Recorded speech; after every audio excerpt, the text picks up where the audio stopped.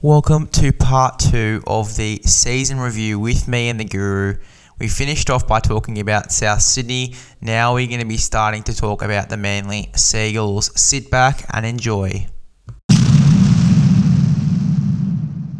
The line to the empty half. The ball comes back to Stewart. They float across the line. It comes to Linda. Back inside it comes to Lyons. He's away from one tackle. Then the ball back to Stewart. They've got an overlap. Stewart's gone straight through. He comes to halfway. Where are the wingers? He's up over halfway. He's looking for Reddinghausen. He's still going, Stewart. He gave it to Meninga. It's a great strike. Vicky Stewart. He's done it. He's done it. He's redeemed himself. The next side I want to talk about here is the Manly Seagulls. I've given them a B+. Their season with Tom Trbojevic was really good, but the start of their season without Tom Trbojevic, that does leave a few questions for me. What are your thoughts on that?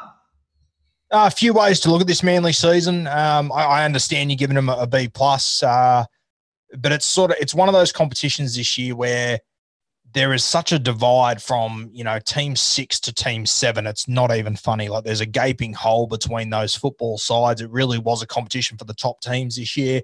Manly beat up on all the bottom teams. I think they beat Parramatta earlier in the season. That was the only time they beat a team that was higher than them on the ladder. And obviously when we got to the end of the season, they didn't beat a single team that was in the top 4. So a bit worrying for Manly. It's got to rattle them how they went into that final series. They went, 1-2. The 2 games they got beat in, they got absolutely flogged in. They beat a Roosters team who was walking wounded, missing a heap of troops. I don't know what to make of this Manly side. They also had the greatest individual season by a player of all time, and they still didn't manage to beat a top 4 team all year. So I have no doubt that they will play finals footy next year if Turbo plays 15 plus games, but I don't quite know how to get a read on this Manly side, to be honest with you.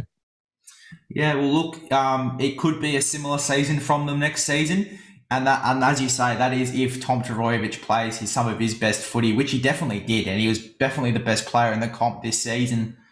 Even with Nathan Cleary, I think that Tom Trbojevic definitely gets the best player in the comp this season.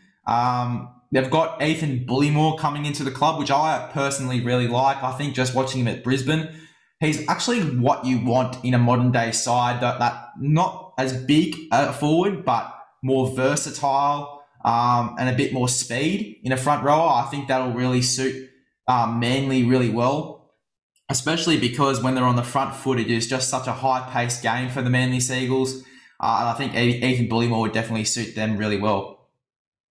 For me, Bullemor is a good fit because you want different body shapes in your front row, and by that I mean you've got Paseka, who's sort of a tall, lankier sort of body. You've got a guy like Martin Tapau, who's just brute force muscle. Josh Allier, he's sort of the in between guy between those fellas. Sean Kepe, also a similar sort of mold. They're your more stock standard sort of guys, and then you got Bullemor, who.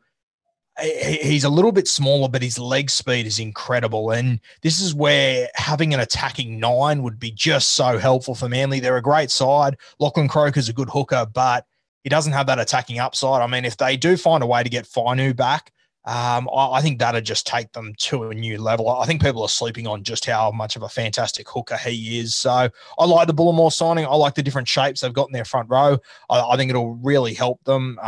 Very surprised that Brisbane let Bullemor go. To sign a guy like Ryan James, I understand the experience side of things, but letting Bullemor go is a very strange one. I said from the moment I saw him, he kind of reminds me of Matt Gillette. He's just got that fast leg speed. He's hard to handle. He's got a big motor on him as well. So I really like this signing by Manly. And once again, mate, I love their team on paper. I think it's unreal, but they still haven't proven that they can handle the top sides in this competition. So we'll just have to wait and see with them.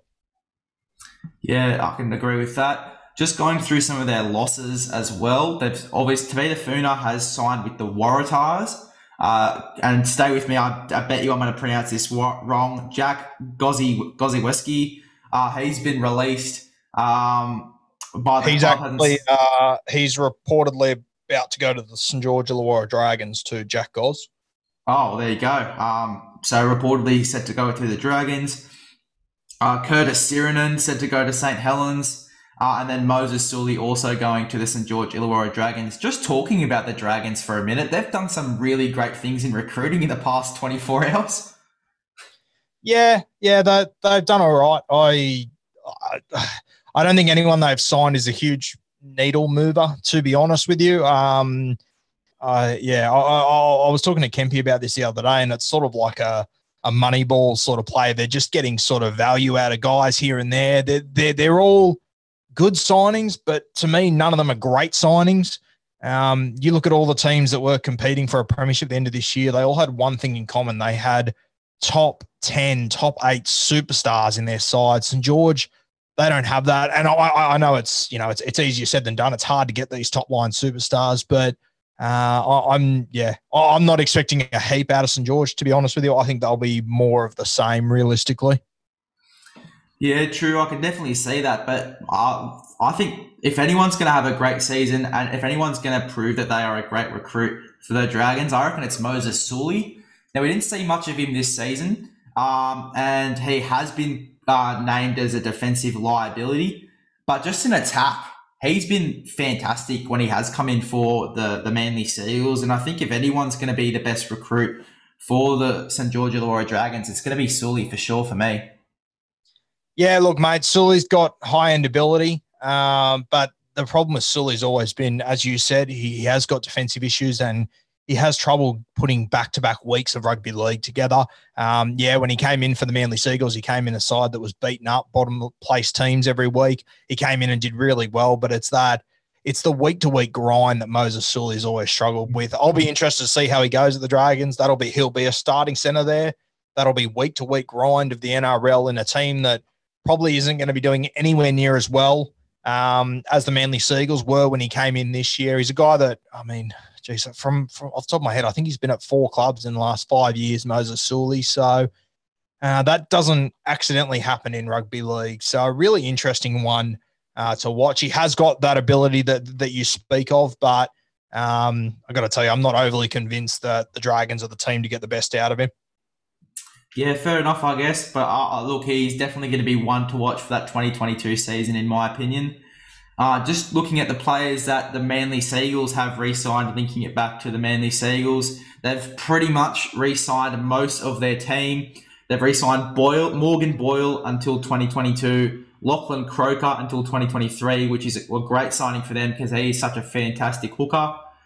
Kieran Foran until 2022, Ruben Garrick until 2023, Morgan Harper till 2023, Sean Kepi till 2024, Hamole Olakawatu till 2024, Brad Parker 2023, Josh Schuster 2024, Toa Fofa Sipley, sorry if I pronounced that wrong, 2023, and George Tafua 2022.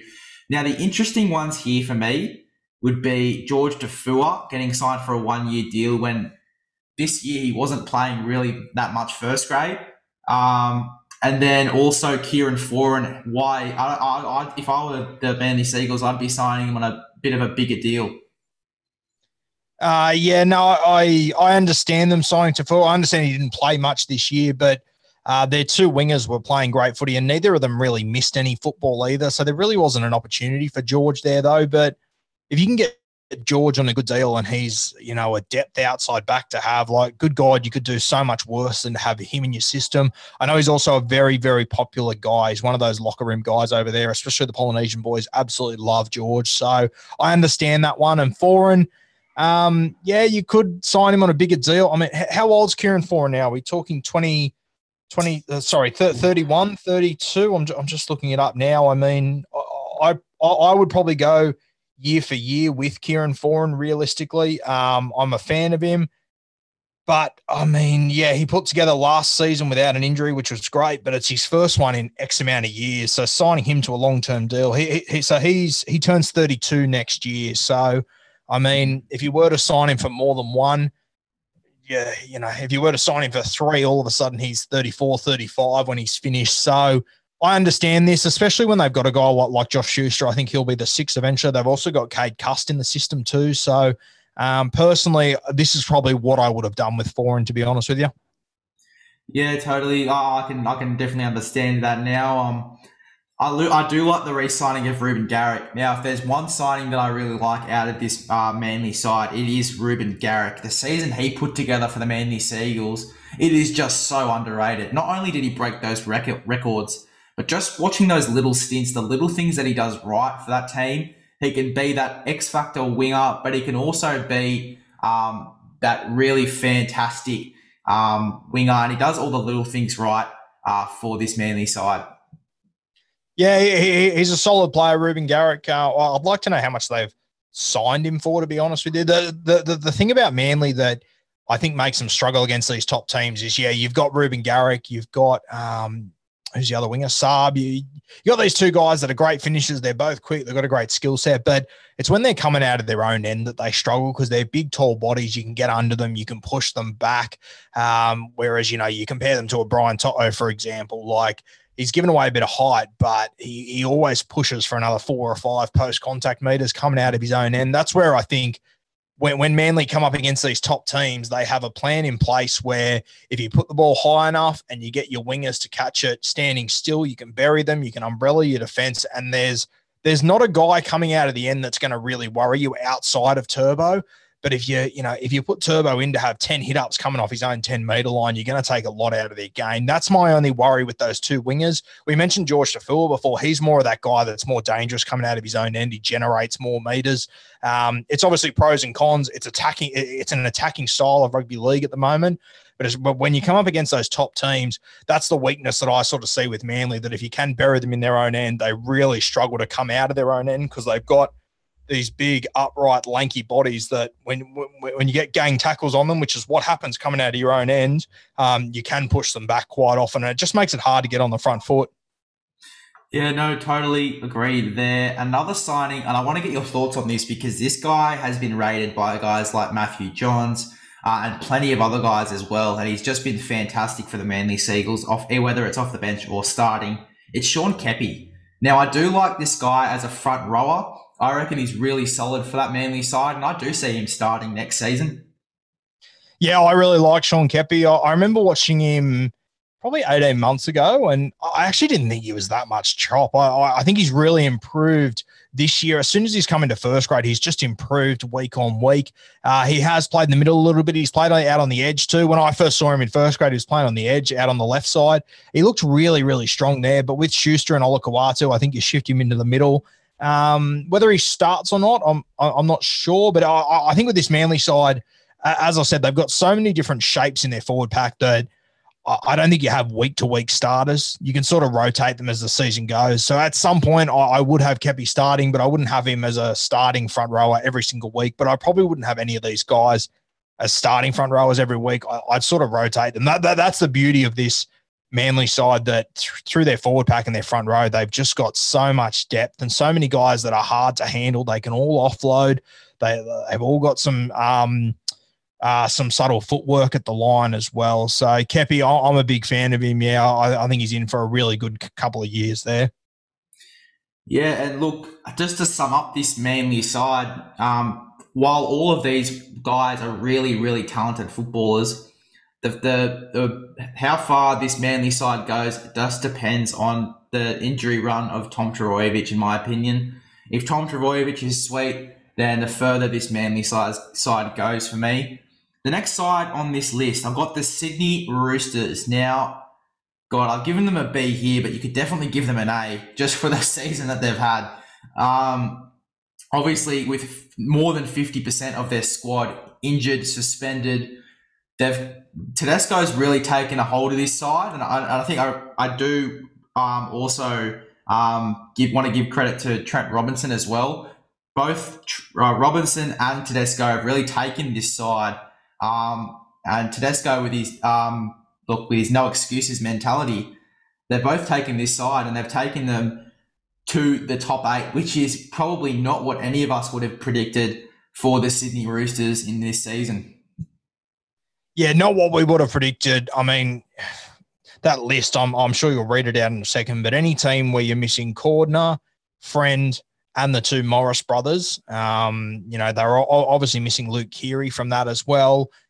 Lindsay Collins was another one they had out, who I just thought his season was his season last year was incredible. He was he was one of the main reasons why Queensland won that Origin series for me. It was the emergence of another middle like him that when I looked at the Queensland Maroons before the series started, he didn't stand out to me as a guy that was going to have impact, but he really did. He was sensational. Full credit to Trent Robinson, mate. He's shown once again why he is one of, if not the premier coach in our game. It's all good and well to take a team full of superstars and do well with them, but to show that he can take a group of a heap of reserve graders, a spine lacking a heap of experience outside James Tedesco. I mean, the 5'8", what's his name? Name escapes me. Lachlan Lamb. Are you talking about maybe younger?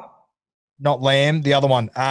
He played 5'8" for the vast. Oh, I can't remember his name. Drew Hutchinson. That's his name. Drew Hutchinson. He's a guy that, he's been at the Dragons for the last couple of years. And mate, I 18 months ago, if you would have said to me, is Drew Hutchinson still going to be playing rugby league in 18 months? I would have said maybe in England at best. For him to be the 5'8" for the Chooks, I mean, he's going to give Trent Robinson some serious headaches heading into next season, whether he starts with Sam Walker or not, because Drew Hutchinson was sensational. Left foot kicking game is just so dangerous. You got Sam Walker, who's young. I mean, it might not be a bad thing for Sam Walker to play some reserve grade football and sort of earn that jersey back. We know that Trent Robinson, he does this sort of stuff. He's done it with Latrell. He's done it for a few other guys. So very interesting. The depth they've gained this year is going to be sensational for them next season. Sometimes a season like this can be a little blessing in disguise because you raise the water level and it raises all the boats that are in that water, especially these young guys that they haven't had a heap of experience.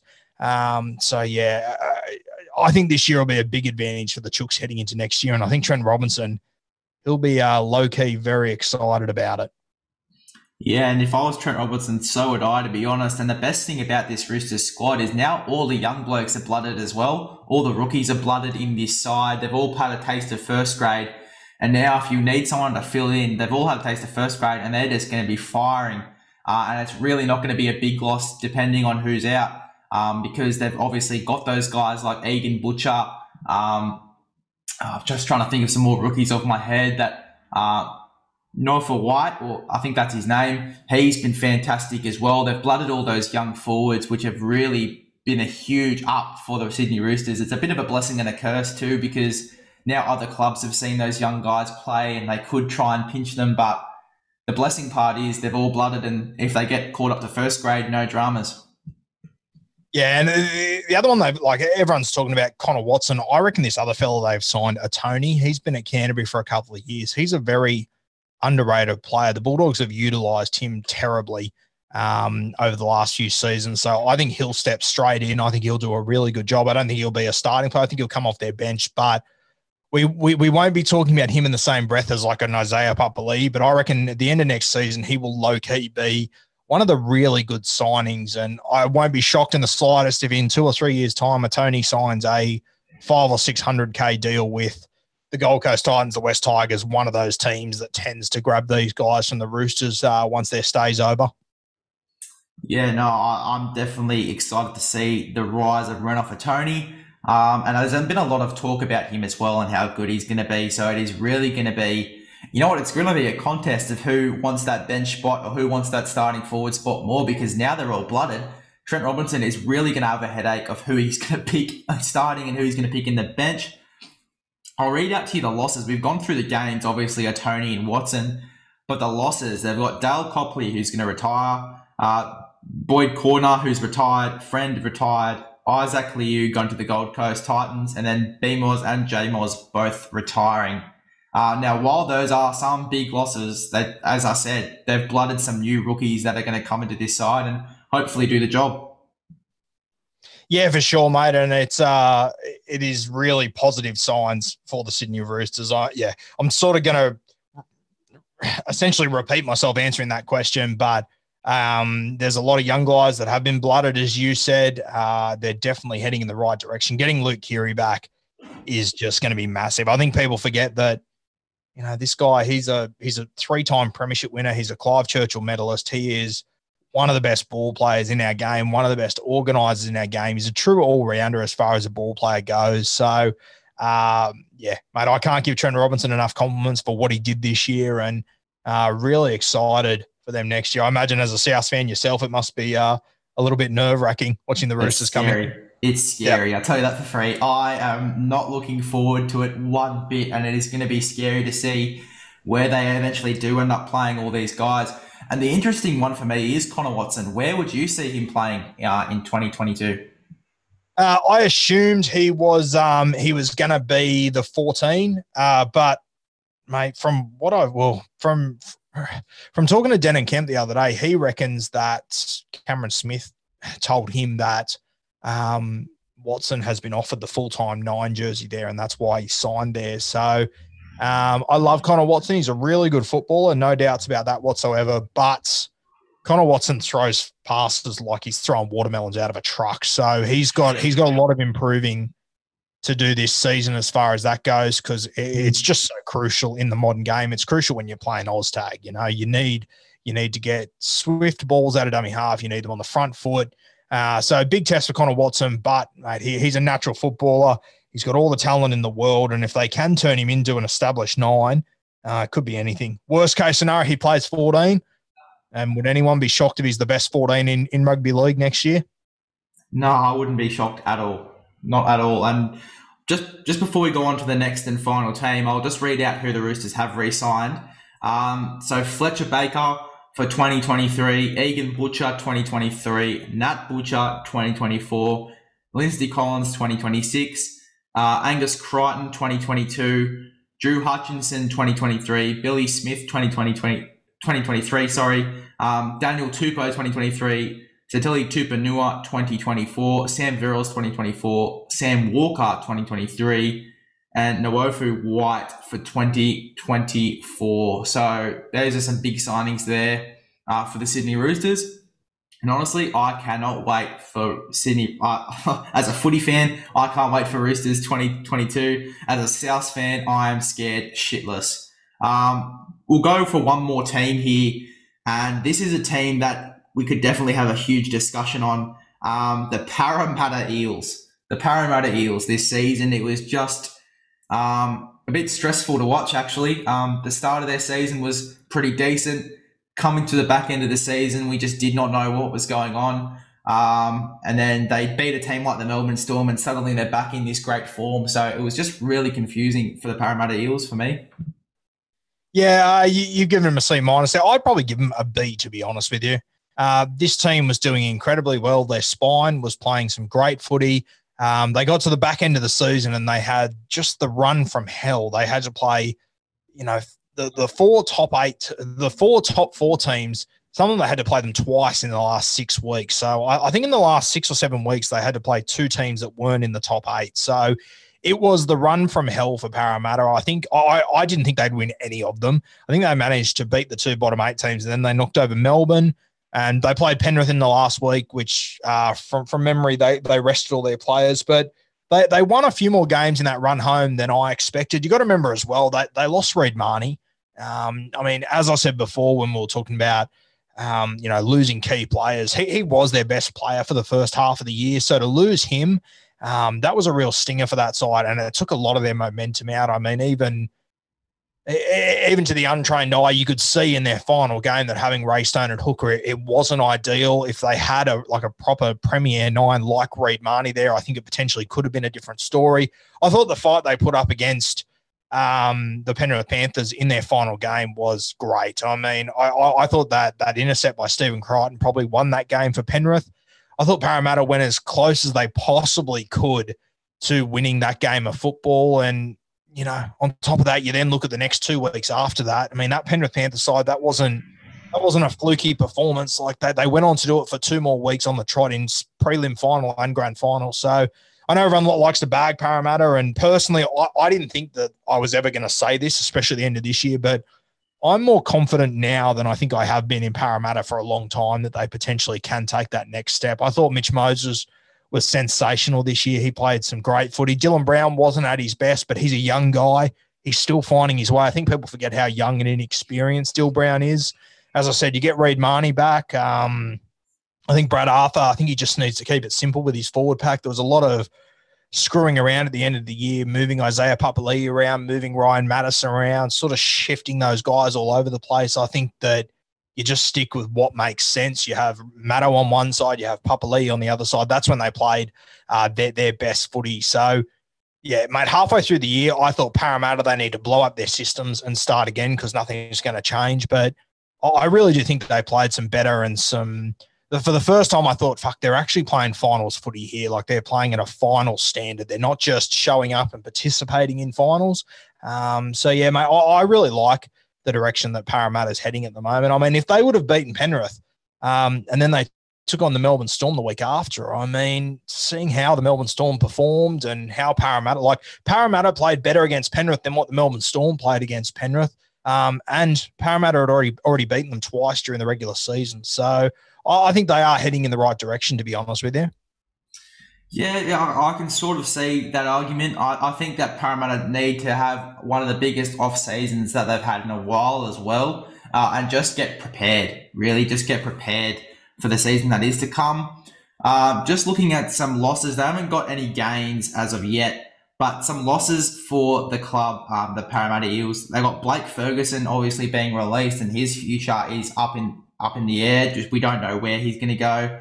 A young rookie called Samuel Hughes has been released. Joey Lussix has gone back to St. Helens, and Michael Oldfield has been released as well. And geez, but Blake Ferguson, I mean, I probably wouldn't have been letting this guy go, but then again, blooding that guy like Hayes Dunster and seeing the things that Hayes Dunster has done, I think has been really beneficial for the club as well. And getting those young blokes in will be really good for them as well. Yeah, as much as they haven't signed anyone, I don't think they've lost anyone that's really going to hurt them, to be honest with you. I don't think Blake Ferguson's the same footballer he was a couple of years ago.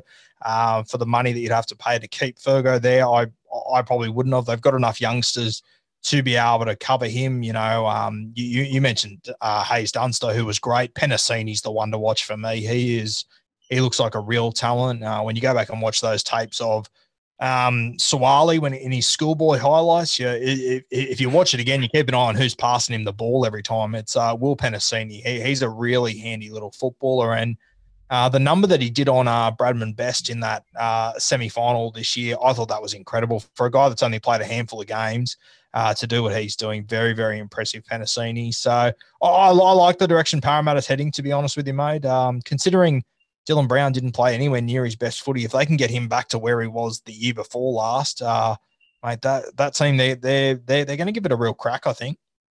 Yeah, totally. But this is the thing, right? They've obviously got Opacek coming back from injury as well.